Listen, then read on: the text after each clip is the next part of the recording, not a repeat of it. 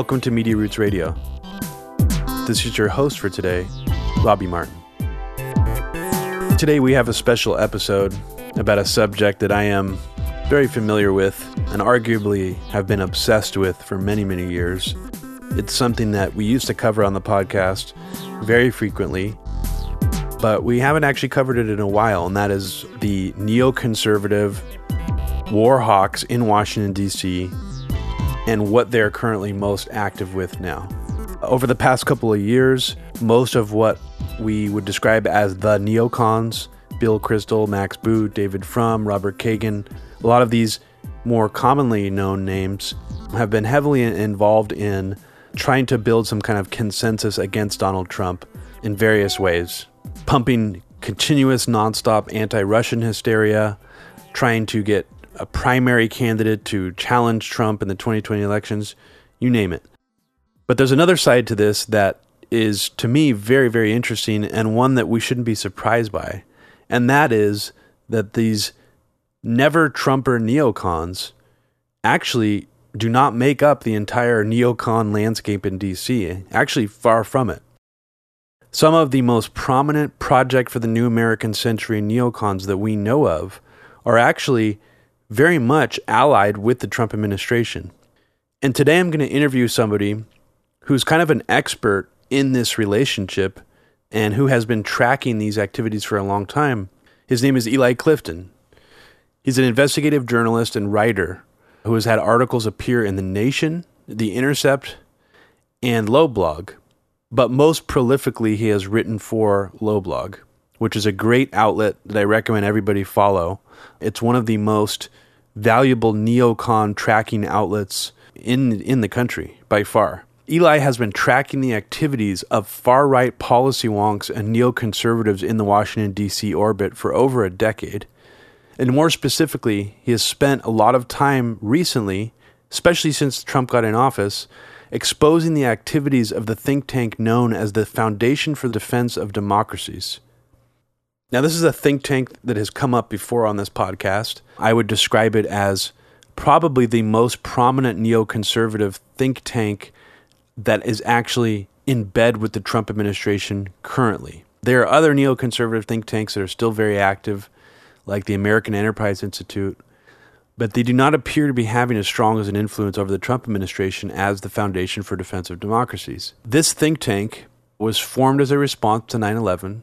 Jack Kemp, long-hailed hero of the neocons, was FDD's founding chairman, along with Gene Kirkpatrick, was one of the founding board of directors. The FDD has been long focused on quote-unquote pressure campaigns against U.S. imperialist enemies like Iran, Syria, and most recently North Korea. The CEO of the Foundation for Defense of Democracies is a guy named Mark Dubowitz, who appears on television and radio frequently. The president and founder of the organization is Clifford May, who used to have a column in the Wall Street Journal. He used to appear on television frequently, but not as much anymore. Prominent members, fellows of this think tank, include former CIA director and PNAC signatory James Woolsey, former Reagan official and PNAC signatory Michael Ledeen, and Quillette anti-social justice warrior writer Jonathan Kay. They appear right now to have more of a heavy influence on Iran policy in D.C. than perhaps any other single organization in D.C. And that includes all the other neocon think tanks, the neoliberal think tanks like the CFR and Brookings. This think tank, the FDD, appears, at least right now, to have a very narrow, singular purpose, and that is regime change in Iran. And just an example, here's a quote from one of FDD's members. From 2010, a senior fellow at FDD in 2010 said, "I counted up the other day. I've written about 25,000 words about bombing Iran. Even my mom thinks I've gone too far." So without further ado, here is our interview with Foundation for Defense of Democracies expert Eli Clifton. So Eli, you have been writing about the Foundation for Defense of Democracies for a really long time, before I had even heard of the organization. Based on your years of studying the FDD and their activities, what in your mind differentiates this particular think tank from other foreign policy-centric think tanks in D.C.? Well, FDD, or the Foundation for Defense of Democracies, first and foremost, has a laser-like focus on Iran and on the Gulf and the Middle East, far more so than any other think tank I can think of in Washington or possibly in the world. FDD also notably really draws a close parallel in their positions to that of Benjamin Netanyahu's Likud party and Netanyahu's supporters, who are very much aligned with the Republican Jewish coalition. FDD's funding network, their board, has some overlap with the Republican Jewish coalition, and the RJC and FDD are very much sort of the biggest boosters of sort of a Benjamin Netanyahu or the Likud party in Israel's policy line in Washington. There's no organizations that really toe that line as close as FDD and the Republican Jewish coalition do. Interesting. So would you say that this is a more specific, narrow mindset than even the other maybe more broad agendas that other Israeli lobbying groups like AIPAC push in D.C.? Oh, absolutely. Absolutely. FDD is, the American Israel Public Affairs Committee, AIPAC, tries to, as much as possible, and they've struggled with that in recent years, but as much as possible tries to sort of have a big tent and represent, or at least give voice to the positions of the entire array of the Israeli political spectrum. FDD is far more focused than that. Very much, let's say, sort of their position. There's very little daylight between where FDD's positions are and the Likud parties.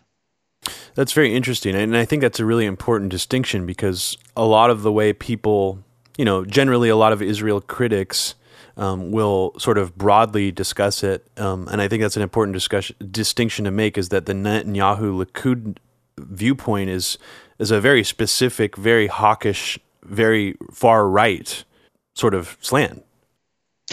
Absolutely, and it's one that honestly has pushed FDD and Netanyahu's sort of allies and supporters very much into sort of a space that is more occupied by what's known as the Gulf lobby of the Emiratis and the Saudis than the broader sort of pro-Israel camp.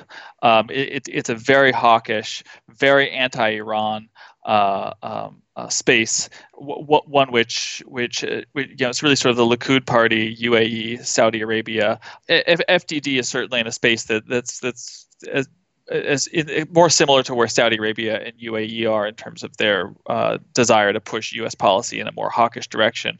And for that matter, UAE and Saudi Arabia have also become far more hawkish in terms of their regional agenda over the past several years. And it seems like the FDD's focus, as you describe it, is primarily focused on Iran. I would suppose that would mean regime change in Iran. But what other think tanks in sort of this DC policy wonk orbit would you place FDD next to in terms of its style? Would it be something that would be similar to like the American Enterprise Institute, Hudson Institute, or would you say this is more in the style of the classic neoconservative think tank PNAC, or Project for the New American Century? Yeah, PNAC was more of a convening group. They didn't produce far less material than what FDD produces. FDD is prolific in terms of the amount of placement of media that they get from their experts. So in that sense, maybe you could compare it just in terms of sheer numbers of how often they get published to a more conventional think tank. But to be fair to FDD, they really are second to none, and I can't really think of, to be fair, any real parallel in terms of their ability to get their message out and that narrow focus, which makes them incredibly effective and potentially very dangerous. Yeah, it's a really interesting thing. It seems to be knowledge. This is not something that would really surprise anybody who's familiar with the DC landscape. I think Robert Baer, the author behind the book that's the film Syriana was based on. I don't know if you've seen this film, Eli, but I have, yeah. Do you recall the think tank that was sort of fictionally represented in the film called the Committee to Liberate Iran. Yeah, yeah. And apparently, according to Robert Baer, that's directly based on the FDD. Yeah, I think that FDD. It's a lot of the same people who were making the case for Iraq. They certainly did. Advocate for the invasion of Iraq. They had a front group that was like Women for Iraqi Liberation. There was Iraqi Women for supposedly an Iraqi women's group pushing for the overthrow of Saddam Hussein. And on Iran, they've made common cause with pretty much anybody who would toe that line as well. I think that they've become while they deny at times that they are in support of regime change, their track record simply runs counter to that. That there's no shortage of examples of their experts espousing a clear support for regime change, or if not that, then openly talking about advocating for bombing Iran. To what ends, I suppose you could ask. They might say, well, that's how you get Iran to end their nuclear program. But I mean, anybody can see that that's clearly the pretext for a larger military commitment to regime change in Iran. Well, let's sort of break down the psychology behind what you just said, because to me, this is a really interesting thing that's happened with the neoconservative movement. Is there was a time period during the Bush administration where a lot of neoconservatives would openly talk about regime change in Iran. And this was something that was seemingly okay to talk about in sort of the public sphere. It appears that around the end of the Bush administration, perhaps the beginning of the Obama administration, this rhetoric was softened by neoconservatives. And it appears even the FDD itself is trying to sort of play a double game, where you actually said in a recent article, I believe this one maybe you wrote a few weeks ago, you said, quote, while simultaneously denying their support for war with Iran, FDD scholars have repeatedly urged U.S. military actions against the Islamic Republic. Would you describe this as simply just a PR maneuver by the FDD and other neoconservatives who know that the public and the American public have no appetite at all for attacking Iran militarily, so they need to sort of couch their rhetoric in something else that sounds less offensive to people? I mean, what do you think is going on here? Well, I suspect there's, and this is pure speculation on my part, but I guess I would guess that there's sort of two components to why FDD and other advocates of regime change, or at least of U.S. military intervention against Iran, feel they must avoid, at least as much as possible, advocating openly for regime change. And for starters, it's that there's very little appetite for another U.S. military commitment in the region, let alone one that would be much bigger than the invasion of Iraq. The invasion of Iraq went poorly. The American public doesn't look positively at that endeavor. So at that level, I think that the enthusiasm that was more explicit amongst the neoconservatives shortly after the invasion of Iraq to continue this endeavor in Iran has sort of become a touchier subject for them. I think there is another aspect that what happened during the Obama administration, which is that the Obama White House made a pretty compelling case, according to polling, for diplomacy with Iran. They made a fairly in-depth, detailed, persuasive explanation for what were U.S. interests in the Middle East, what were the U.S. interests in trying to prevent Iran from getting a nuclear weapon, and why a diplomatic solution to this was preferable to other strategies that might bring the United States closer to another war in the region. So I think that in that sense, FDD has been in a very tough spot. We've outright seen people like FDD's CEO, Mark Dubowitz, lying about FDD's support for regime change, because he wants to be the critic of the Iran deal without be the most outspoken critic, I would say, probably in Washington of the Iran deal, at least at a major think tank, while not wanting to take ownership of what the alternatives to that would most likely look like. And now we're getting to stare that down, which Iran, is debating whether or not to stay within the confines of the Joint Comprehensive Plan of Action. And we've had about a month now of heightened tensions in the Gulf between the U.S. and Iran, all sorts of saber rattling going on.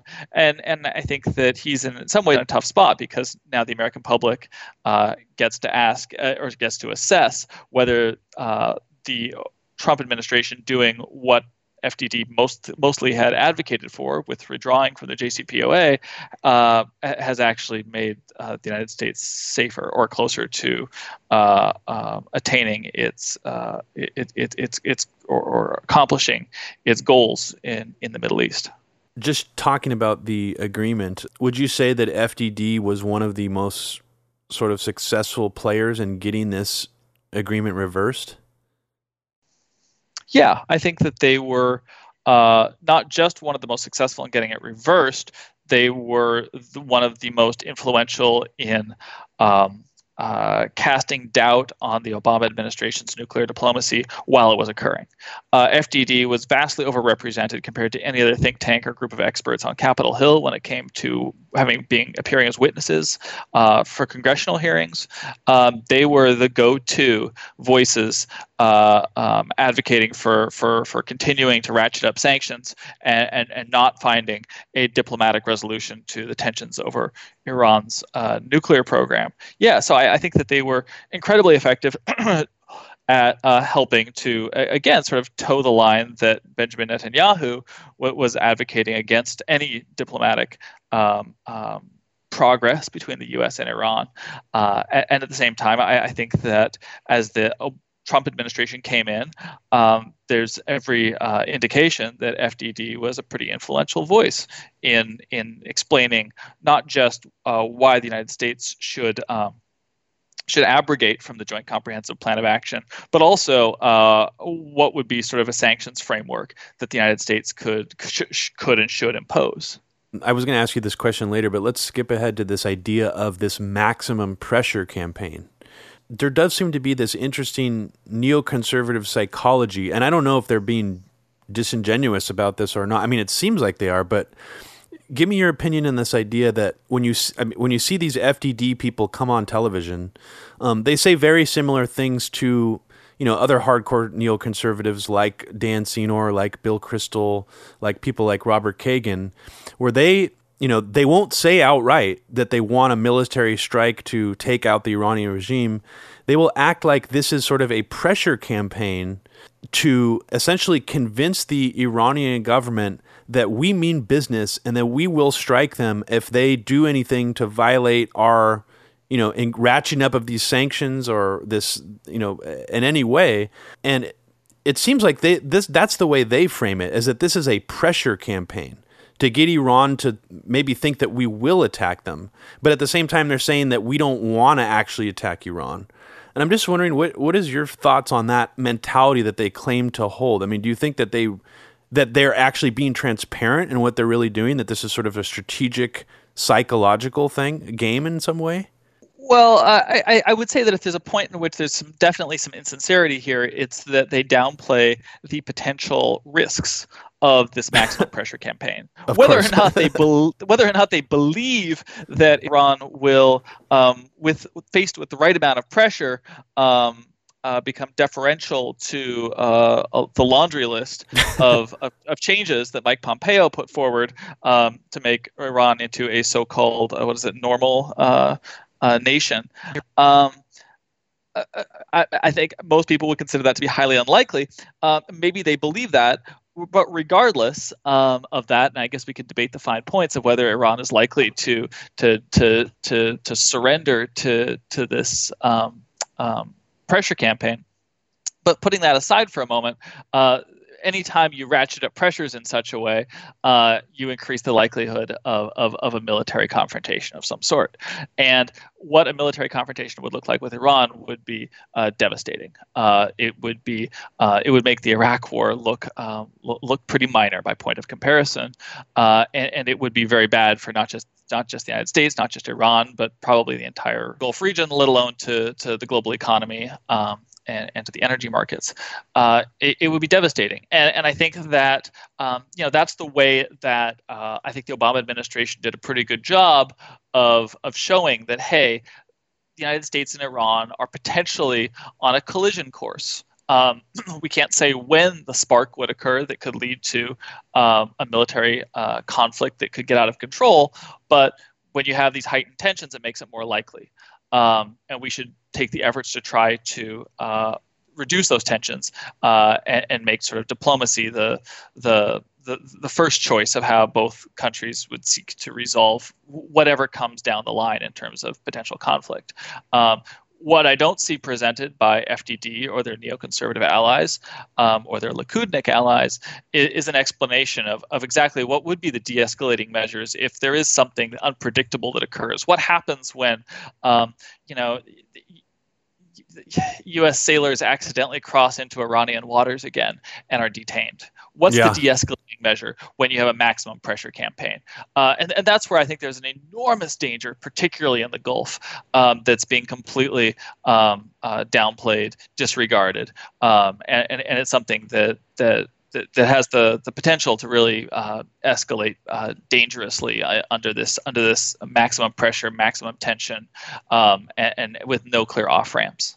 Yeah, so basically what you're saying is this maximum pressure campaign is really what it's doing is raising the stakes and the potential for a spark to really set off a terrible military confrontation. And the disingenuousness perhaps comes in where I'm sure, I would absolutely guarantee you that some people in Trump's administration and the FDD deliberately want to raise the stakes for Iran, kind of almost like the old cowboy movie where it's like pick up the gun, kind of thing.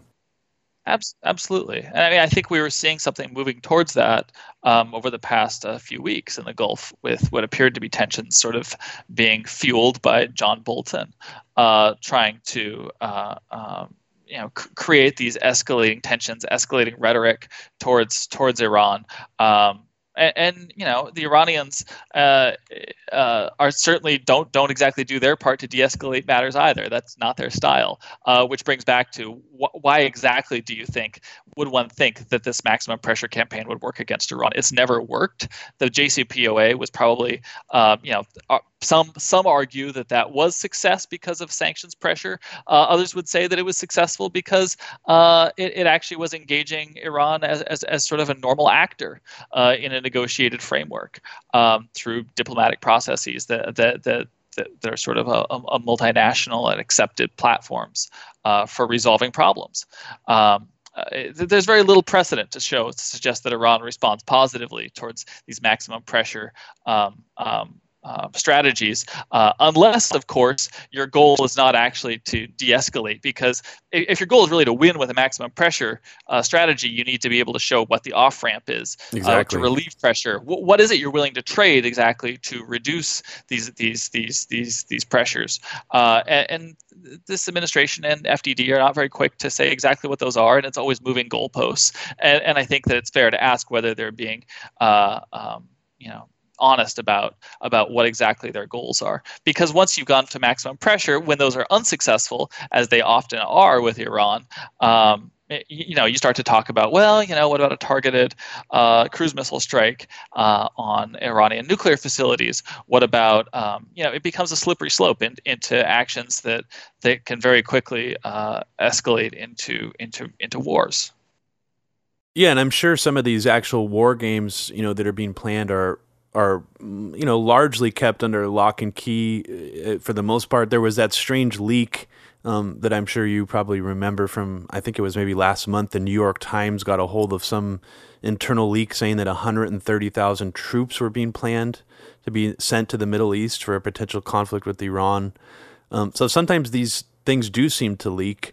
But then at other times there's these donors behind the Foundation for Defense of Democracies, these oligarchs like Sheldon Adelson, who literally said, openly said we should literally just drop a nuke on Iran, like in the middle of the desert, and say like Tehran's next if you don't completely surrender to us.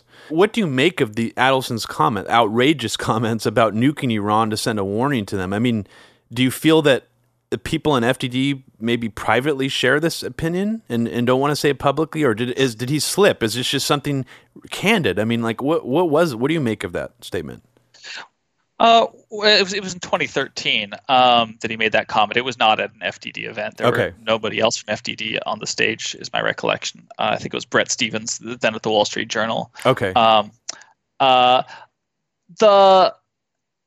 After he made those comments, FDD did make a statement saying that they didn't really. I believe that they were asked about, well, one of your biggest donors is that reflected in FDD's positions, and they said, well, that's not our preferred strategy, but sort of shrugged it off, but ultimately didn't really engage on it. Since then, Mark Dubowitz said that Sheldon Adelson is no longer a funder of FDD because supposedly FDD is not hawkish enough for Adelson on matters related to Iran. Whether that's true or not, we don't know. It certainly is a helpful narrative for Dubowitz, who's tried to claim that he's not the uber Iran hawk that he's widely perceived to be. That's fascinating.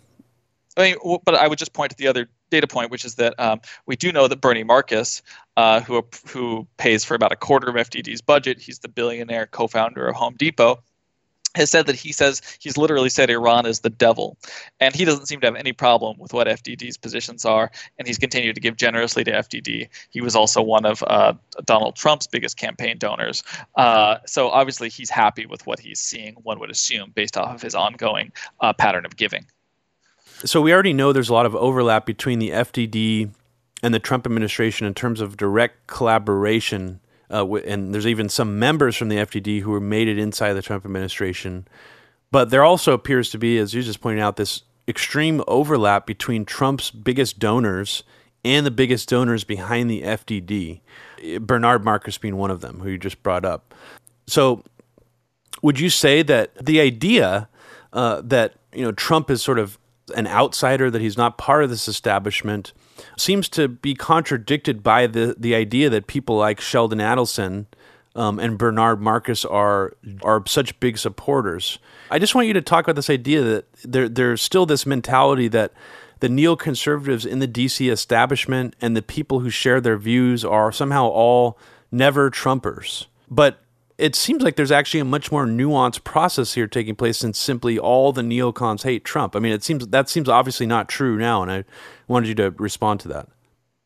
Yeah, I mean, I think we've seen a very interesting progression with a lot of the neoconservatives, some of whom continue to be never Trumpers, like Bill Kristol. Max Boot. And Max Boot, but we've seen others such as Elliot Abrams, and probably actually the most significant one I would point to is sort of hedge fund billionaire Paul Singer, who also has given generously to FDD, and he had actually, unlike Bernie Marcus and Sheldon Adelson, he actually did not contribute to Donald Trump's campaign efforts or to outside groups supporting Donald Trump's presidency. He was supposedly going to be the stalwart Republican mega donor, neoconservative donor who was going to go to the mat being never Trump, but he turned around and gave $1 million to Trump's inauguration. Oh, wow. Or inaugural committee. So even Paul Singer, who was I think actually playing quite a significant role in showing at least some members of the Republican Party and obviously some neoconservatives who he had funded and partnered with in the past, that there was going to be at least one of sort of the major Republican mega donors that was willing to sit this out. Even he sort of backtracked a bit. Quite a bit, I should say, given his staunchly anti-Trump, never Trump positions during the campaigns. So I think that there has steady trickle of neoconservatives coming over to the Trump camp. Obviously, we saw Elliot Abrams make his way into the administration, which I think a lot of us actually questioned whether Abrams would be able to get into the administration. It was clear he wanted to, but his never Trump positions had supposedly caused a major hurdle for Trump accepting him into the administration. So there's that aspect as well, which is that the Trump White House is one that holds grudges. They keep lists. They made it clear they were keeping lists around the time of the inauguration, and that they at that time said they weren't going to take any Never Trumpers into the White House. They've been slow to do so. I think that they've started to allow some peace to be made with neoconservatives who had held these Never Trump positions. We're seeing obviously some of the funders have come around, but I think you've hit on something here, which is that two of the biggest funders of sort of the neoconservatives, which would be Sheldon Adelson and Bernie Marcus, and also happen to be two of the Republican Party's biggest donors. And they also happen to be two of the biggest donors to Donald Trump. So maybe there's daylight in some places between the neoconservatives, between some neoconservatives and Donald Trump, but in a lot of ways their worlds overlap considerably. I guess finally, I also would want to point out that donors such as Sheldon Adelson did not help Donald Trump until he was the nominee, and I think that Trump probably remembers that as well, that he won the nomination without their help, without the help of major Republican mega donors. So I suspect that there might still be a little bit of a grudge there, or at least he feels he won them over, as opposed to them approaching him early and sort of making him their candidate, as it were, or as he referred to it when it appeared that Sheldon Adelson was going to be funding Marco Rubio's campaign, that Sheldon Adelson was going to turn Marco Rubio into his perfect little puppet. You wrote this, the most recent piece you've written on the FDD had something to do with what appeared to be a State Department-funded front group of some kind, or a cutout organization. And maybe I'm wrong about it being a cutout organization, but called IranDisinfo.org. Was this a story that you wrote about? Was this directly about that same troll network that was attacking anti-Iranian regime change activists online? Or That's right. It was. Okay. So go into what this had to do with the Foundation for Defense of Democracies, and how it also directly links back to the U.S. State Department. So there was this Twitter account and website called Iran Disinfo, which on its website said that it was receiving State Department funding for its work, and the Twitter account over the past maybe the past 4 weeks was rather viciously attacking, especially Iranian Americans who were opposed to the Trump administration's maximum pressure strategy towards Iran, or those who were largely opposed to strategies involving coerced regime change in Iran. And what was particularly interesting is it seemed as if the account and the website were republishing and promoting the work of Mark Dubowitz and an FDD expert named Saeed Ghasemi. I think Ghasemi is how he pronounces his name.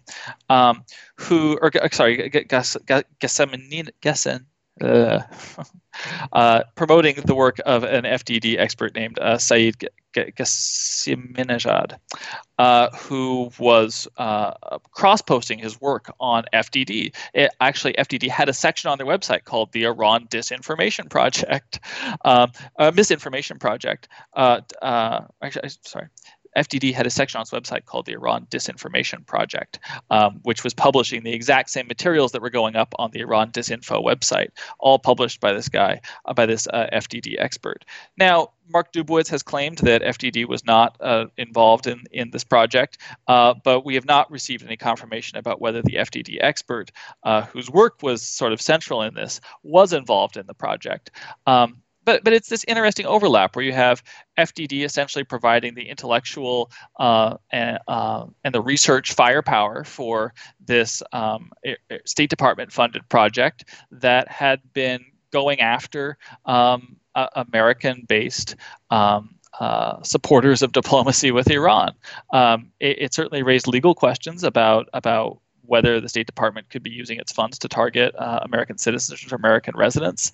And it raised questions about exactly what FDD's involvement in this project was, whether, even if it wasn't a formal one from FDD, the organizational level, it seems as if at least there was some personnel overlap, or at least collaborative effort at some level. I saw Mark Dubowitz on Twitter acting like it was just like a tinfoil hat kind of conspiracy to suggest there was some kind of direct relationship between these two, which is just kind of absurd because we already know that on November 1st, 2017, the FDD announced that Mike Pompeo had given them access, exclusive access, to over 3,000 files of the bin Laden cache. And of course, they spun it to somehow show that bin Laden had some kind of relationship with Iran and Al-Qaeda, and Iran might have been involved in 9/11.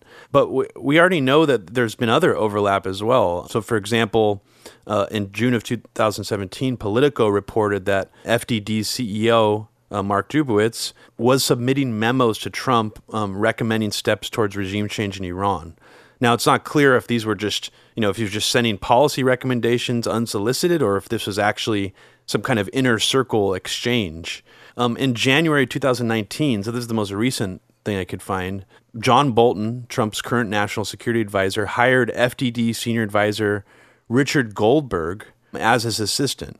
This is a direct, someone from the FDD being hired in the Trump administration. While all these things appear to be overlapping, so it is strange that, and I don't know why Mark Dubowitz would have been so quick to say that's some kind of conspiracy theory, or perhaps maybe there is even something legally dubious about that connection that they don't want to expose. I really don't know what to make of that. But do you have any more things to say about that? I would just point to the additional overlap of their biggest funders. And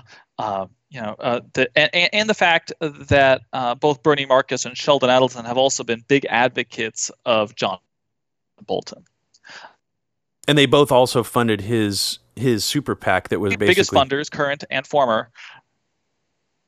That's right. Bernie Marcus contributed $500,000 or something to John Bolton's super PAC. Sheldon Adelson reportedly, basically personally intervened to help get John Bolton his job as the national security advisor. At that point, sort of over the dead body of John Kelly, who didn't want John Bolton anywhere near the White House. So, it's clear that these people have used their connections to try to promote an Uber hawk, John Bolton, and they've also been generous supporters of FDD's work. So I don't think it should come as any surprise that this administration and FDD seem to be working very closely together. Yeah, perhaps the only surprising thing to me about it was that we were sort of, I guess, beaten over the head with this narrative that this never Trumper phenomenon had caused such a rift that Trump had cut out. I think there were articles even circulating after he got in office saying this was the death of think tanks. Like in D.C., this was like the final nail in the coffin. That's the only thing that's surprising to me, but at the same time, it almost seems really naive to think that. Why would Trump? It's not like Trump, knows how to conduct foreign policy. What experts could he tap? These are really. It doesn't seem like there's really that many foreign policy experts in D.C. who aren't part of these kinds of networks in general.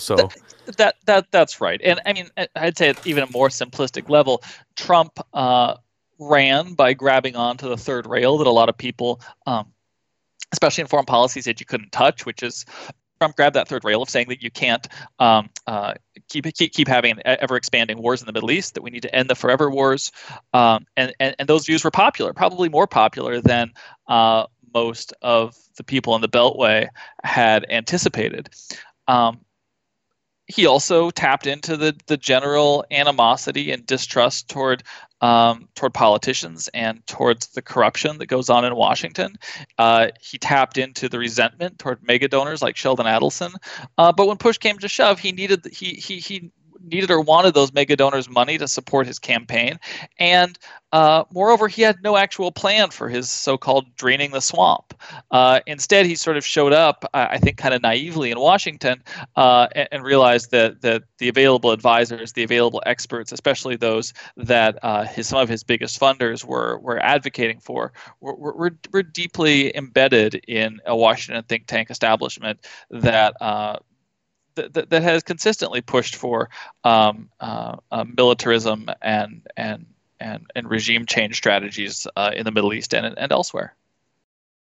Yeah, it even surprised me to find out that Kimberly Kagan from the Institute for the Study of War was coordinating with a bunch of GOP people on I believe it was Syria policy as recently as I think like January 2019. These people are the experts.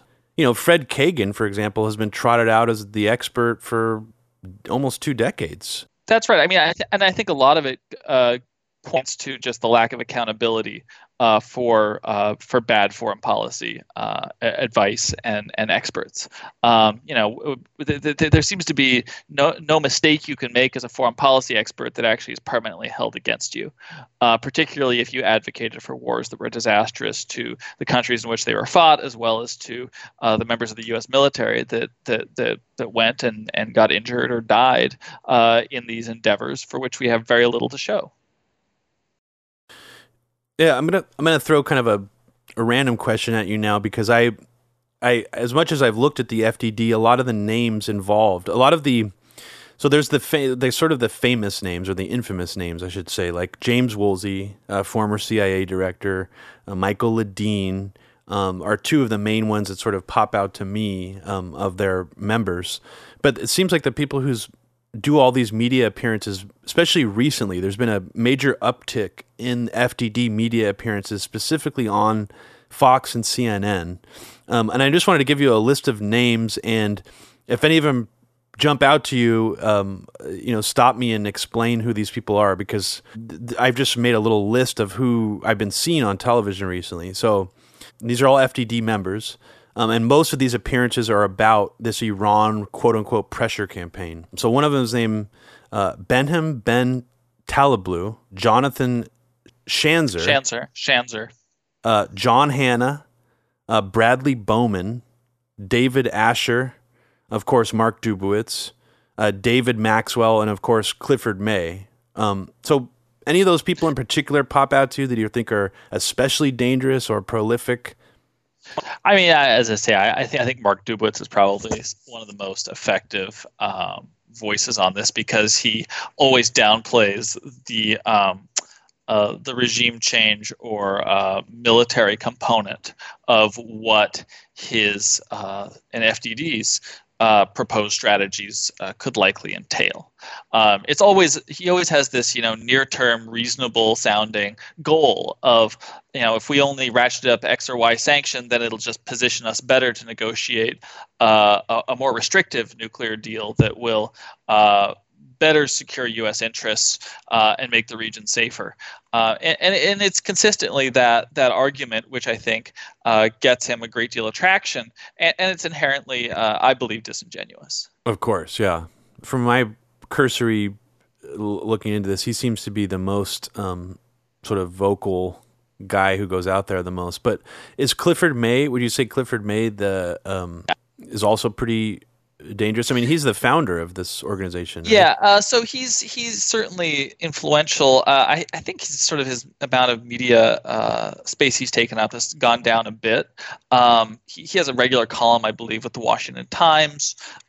He's less sophisticated than Mark Dubowitz, I think, in terms of being able to present these arguments in ways that are politically appealing. For instance, he was, defending sort of the forever wars, or the concept of forever wars, in the Washington Times, and that's not. I think it's not as in touch with the political moment as some other folks have. That's just if you're defending forever wars right now, you're on the losing side of the American political debate. Yeah, which is another reason why some of these neoconservatives are probably smart enough to know how to make their rhetoric sound appealing, or know what not to say, because obviously that's something that most Americans are not excited about at this point. Right. You should read the room a little, and I think Clifford May, for whatever reasons, is not really doing so right now. Yeah. It appears to me, sometimes I feel that this is perhaps me being paranoid, but when I see these FDD people going on Fox News and CNN, especially recently after this tension has been ratcheted up between the United States and Iran, it appears that a lot of them almost appear to be speaking for the Trump administration's policy, as if they have some kind of inside line into it. And after all that we've talked about, I mean, do you think that that's kind of a paranoid thing to be picking up on, or do you think that it's safe to assume that perhaps the FDD, based on what we've already talked about, does have some kind of inside track into the Trump administration's policy in Iran? I mean, I know that's I mean, speculation, but how do you feel? I mean, when you have Richard Goldberg going to work for John Bolton, there's numerous stories about Mark Dubowitz and other FDD experts advising and consulting at the Treasury Department as well as at the State Department. I think that certainly there's a picture being painted of FDD, if not writing the blueprint for the Trump administration's Iran strategy, then if not that, then they are at least heavily influencing how that strategy is being put together.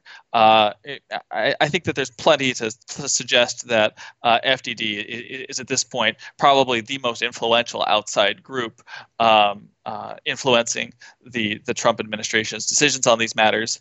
And with the ongoing sort of exodus of experts from the State Department, from the intelligence services, but there's plenty of good news stories out there to suggest that there's effectively sort of a brain drain being created in these institutions that otherwise would be tasked with formulating policy options. And I think in that space, FDD has enormous opportunity and an enormous advantage at getting their ideas in front of people like John Bolton, in front of Mike Pompeo, and in front of Donald Trump. I guess what's really surprising to me about all this is this seems like it should be a much bigger deal than it is, or it's not getting very much play in the press. And I find that kind of troubling. I mean, I think that there's a couple things at play here. One is that people are in scandal fatigue with this administration. Yeah. What it takes to hold the public attention or the media's interest in a topic right now the bar is incredibly high, just because of the sheer volume of crap coming out of this administration, of outright criminality in some cases, of things that would be serious political scandals warranting congressional investigation.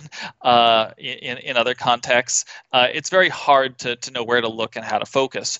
And I think that coupled with the fact that the American public in general don't pay a great deal of attention to foreign policy, or they don't pay as much attention to it as they do to many other policy matters that affect more domestic issues and day-to-day impacting their lives, that I think it makes it easy to manipulate the U.S. foreign policy. I think there's not that much competition if you want to do that.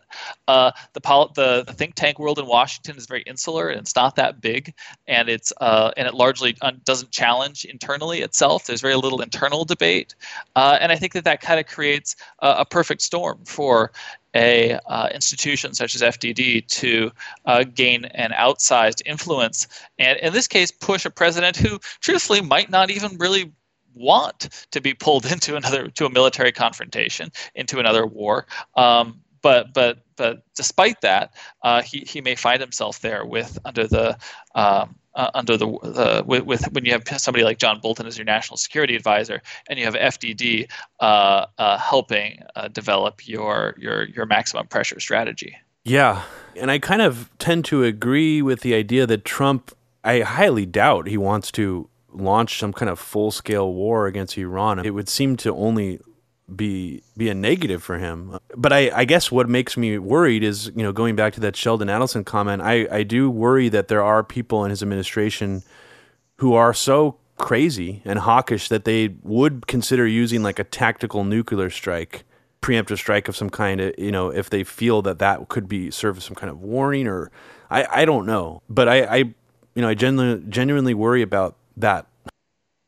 I mean, that's the danger, I think, with a lot of the more coercive and in many cases sort of military strategies proposed by Iran hawks, is that there's very often this notion of, you can do a targeted strike, you can do a surgical strike, you can do a strike as a warning, hey, that's in some cases. I have no doubt that there are certain scenarios that could play out that might. At least in the short term, have that effect. But what none of these people who advocate these sort of policies can tell us is exactly where is that line where maximum pressure, where saber rattling, where maybe a warning, where maybe a targeted strike, a surgical strike. At what point does that just blow up into a mass retaliation from Iran, them closing the Strait of Hormuz, and something that's quickly escalating into a regional war? What is the tipping point? What would be the actions the United States could take that would would cause that? What would be the ones that would fall short of that? And I don't think any of them have a clear answer to that, because that's simply something they don't know. But they're playing with policy strategies and potentially military tactics that could draw us into that space. And I think that that's very, very dangerous. So I wanted to, before we wrapped up, I wanted to ask you about the overlap and the differences between the way Trump's administration is dealing with Iran on the surface and the way the Foundation for Defense of Democracies has been recommending. As far as the overlaps and the differences with the Trump administration.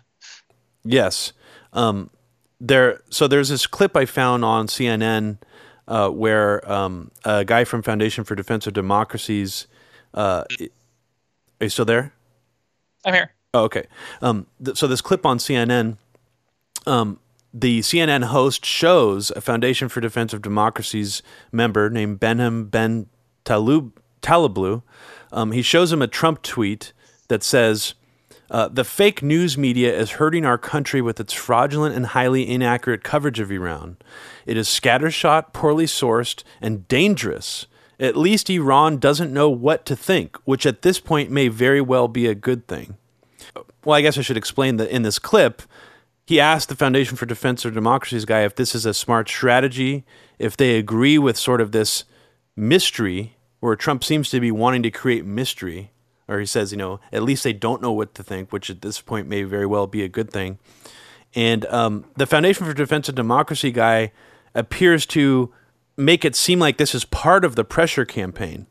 And I found that interesting because, and I just want to know what you think about this, is the Trump administration on some level playing a good cop, bad cop game to their advantage? Where, Trump maybe still wants to maintain this idea that he is a dove on some level that doesn't want to go into war, but his administration appears to be driving towards war. And those two things seem to be simultaneously in play. And, the FDD guy seems to think that's part of the strategy. And I just want to know what do you think about that? I mean, do you think the Trump administration is using any kind of good cop, bad cop dynamic here on purpose with Iran? I think that all of these things can be true at once. It wouldn't surprise me if they've at least tried to paint what's going on as, some sort of a really Machiavellian, sophisticated good cop, bad cop routine.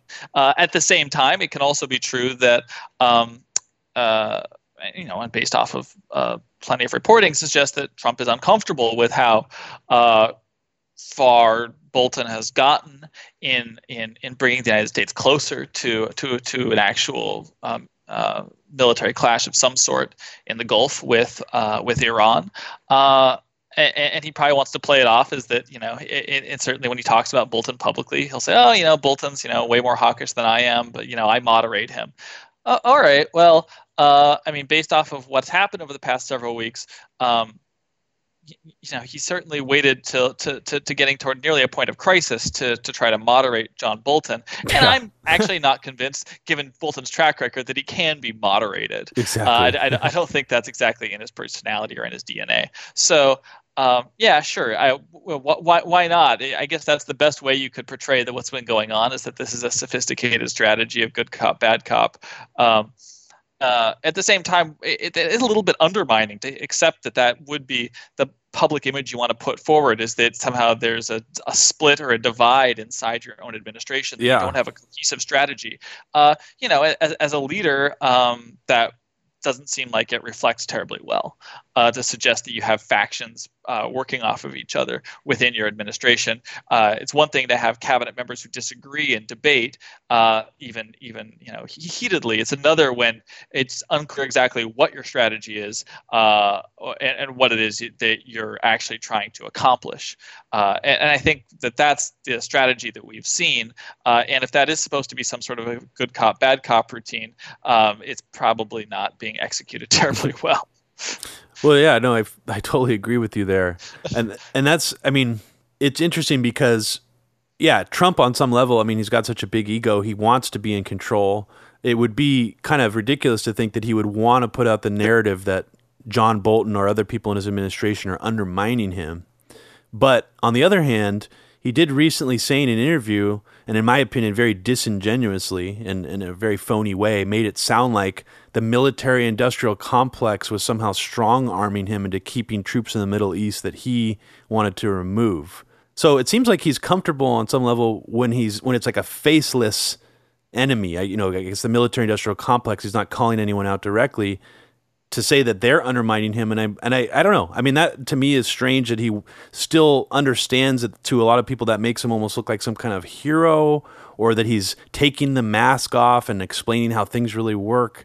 And that just is baffling to me. And a lot of people on the left sort of ate that up and said, well, this is the real Trump coming through. He's telling the truth here.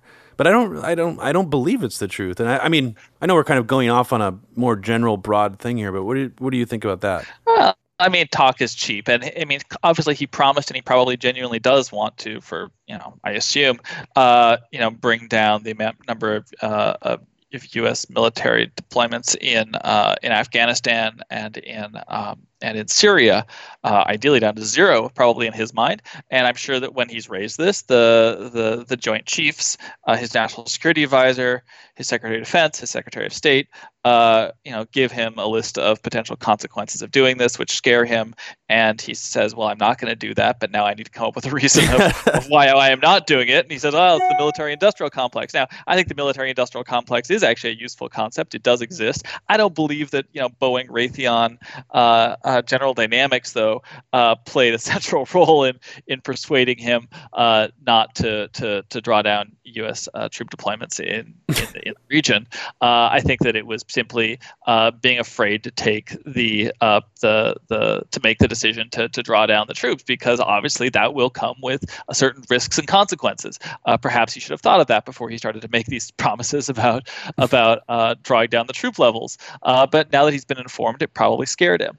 I'm sure that they can present that in a way that's pretty scary, and he has to be able to explain, especially going into the election season, why it is that he hasn't fulfilled what many saw as being campaign promises. Now, I do think that potentially going into another war in the region might be something that even he realizes is probably going too far in terms of what he promised his base and what he ran on in 2016. I mean, very much Hillary was being portrayed as as sort of the regime change candidate. Yes. And he was not, and he capitalized on that, and I think it benefited him at some level. So I think he understands that politically, a war with Iran in particular would be very bad. But at the same time, he is afraid to go as far as fulfilling his promises with regard to drawing down troop levels in Afghanistan and in Syria. Yeah, no, I totally agree. Well, I wanted to jump back because we forgot to talk about Sebastian Gorka, which you brought up to me before we started this interview, was actually in the FDD for a while. Until a few years before he wound up in the Trump orbit. I guess go into how you think he directly influenced the Trump administration or Trump directly, because when I've seen him talk, I was really taken aback, actually. He did a recent C-SPAN appearance. I don't know if you saw this, Eli, where he appeared to be using a lot of language that like left anti-imperialists people use to push his own agenda. And I found that very fascinating because the only other person I've really seen who's kind of used that rhetoric but weaponized it from the right is sort of Steve Bannon. And yeah. I'm just wondering if you've heard Sebastian Gorka speak in a similar way to that, but then also what kind of influence he would have over Trump. But what did he do in the FDD? And where does this, where did he learn to talk like a leftist anti-imperialist, but use it to, weaponize it for a right-wing agenda? Because I find that very fascinating. Well, I think that his use of language, sort of borrowing from the anti-imperialist left, I think he probably hit the nail on the head. That Steve Bannon is the other person who did that extensively, and I think that in Gorka's case, he took on that language and learned from it a combination of, because he also worked at Breitbart. Yes. And then also being around Steve Bannon and in the Trump campaign. And he was working in the White House when Bannon was as well. So I think he got that from Steve Bannon. He's very much positioned himself as sort of this guru on the alt-right in terms of national security. And most of us sort of find him to be a comical character, but he seems to, hey, he got the president's ear, at least for a period of time. Now, at FDD, he did not talk like that, is my recollection. I mean, I've actually attended events where he was present when he worked at FDD. He was there for like 7 years, I think. He was, sort of a run-of-the-mill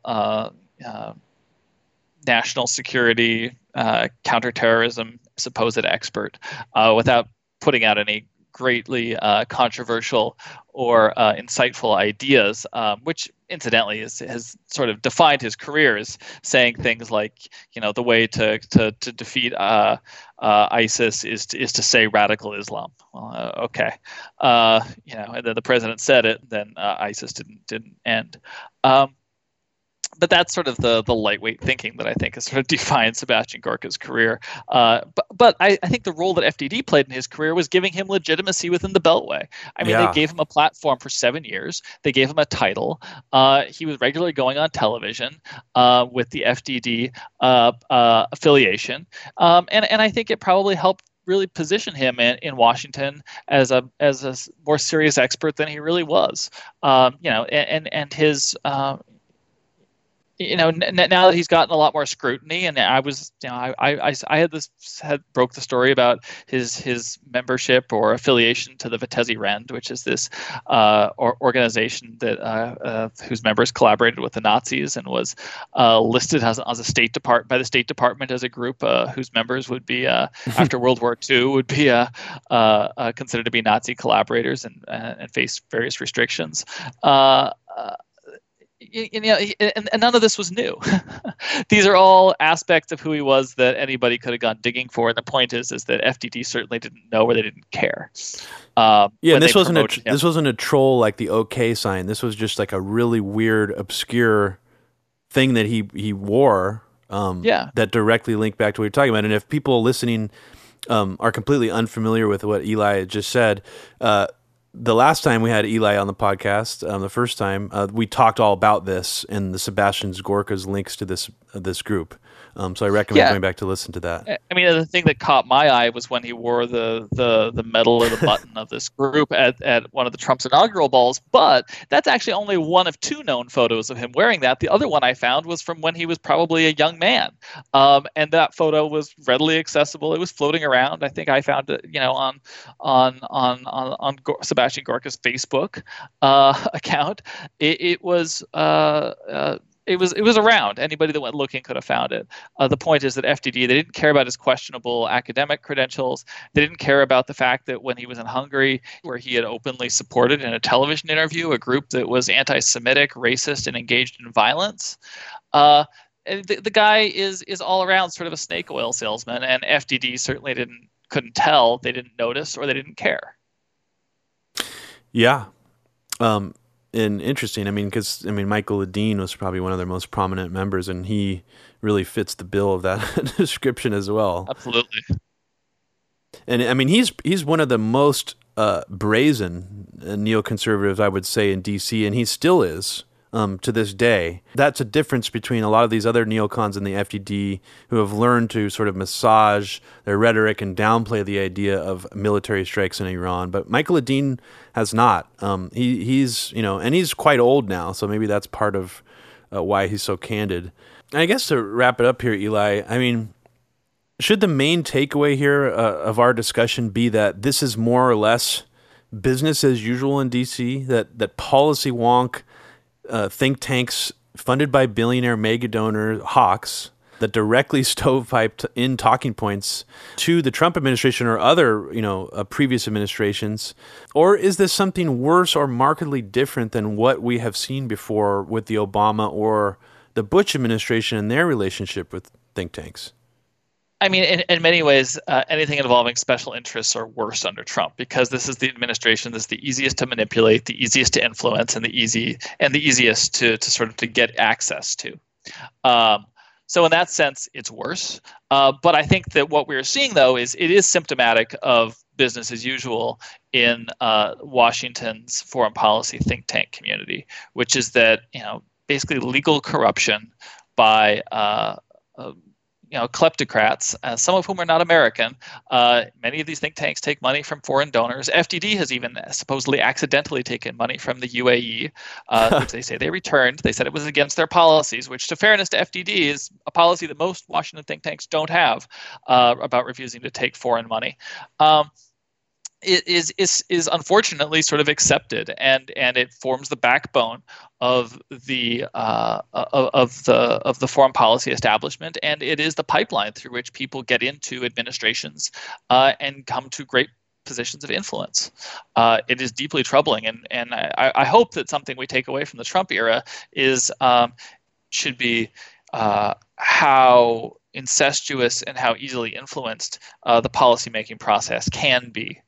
And I think using FDD and U.S.-Iran policy as a case study is really valuable, because you get to see how, for relatively small sums of money, tens of millions of dollars, a small group of mega donors have managed to essentially control how the foreign policy establishment in Washington largely talks about Iran strategy, as well as directly influence the personnel that the president is putting in key positions, and probably even directly influencing the president's decision making directly.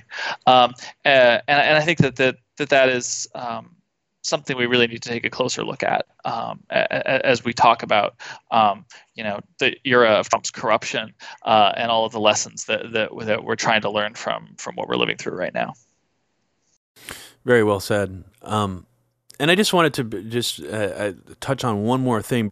To me personally, and maybe this is just, and I don't know why I feel this way, but I guess there does seem to be a difference between previous administrations where the FDD, at least from my understanding, doesn't seem to be in necessarily the same kind of consensus building mentality that some of these other think tanks in DC have tried to do before. Like for example, the Bill Kristol's last think tank, the Foreign Policy Initiative, by design was about crossing the aisle and getting Democrats and Republicans to go along with their foreign policy ideas.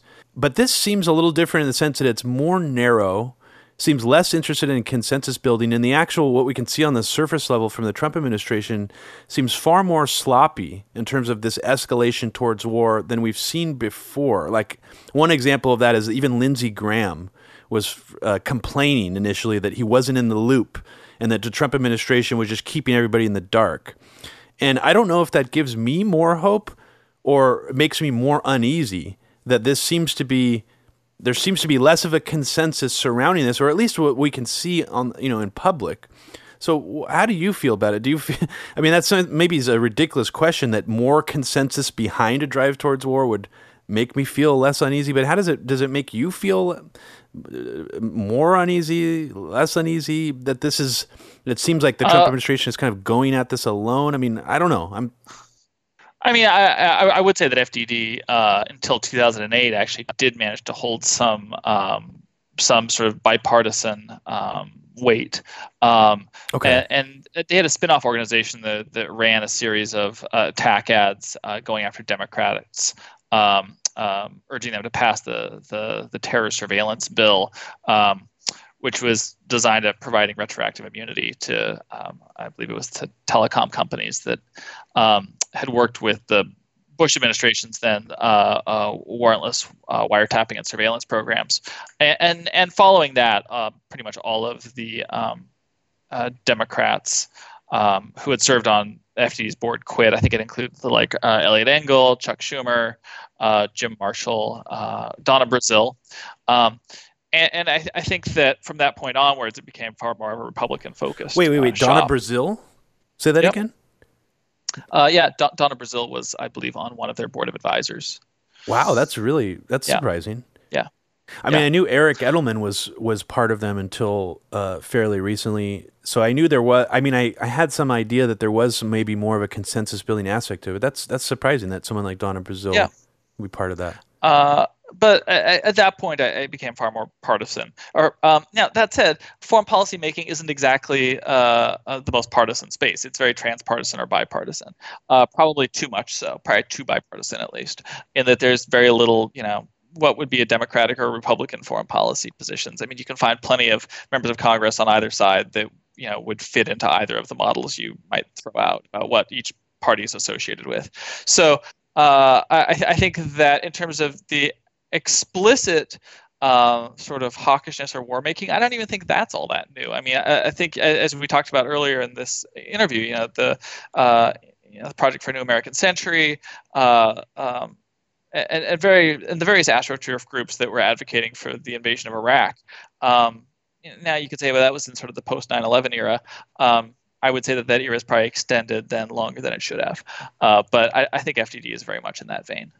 Thanks so much for talking to me today about the Foundation for Defense of Democracies, and I hope you continue to track them as you've been doing, because there really aren't very many people doing that, and it's quite alarming. Thank you for paying attention to that. Yeah, where can people go to check out your work? Where's the best place for people to follow you on social media or in other places?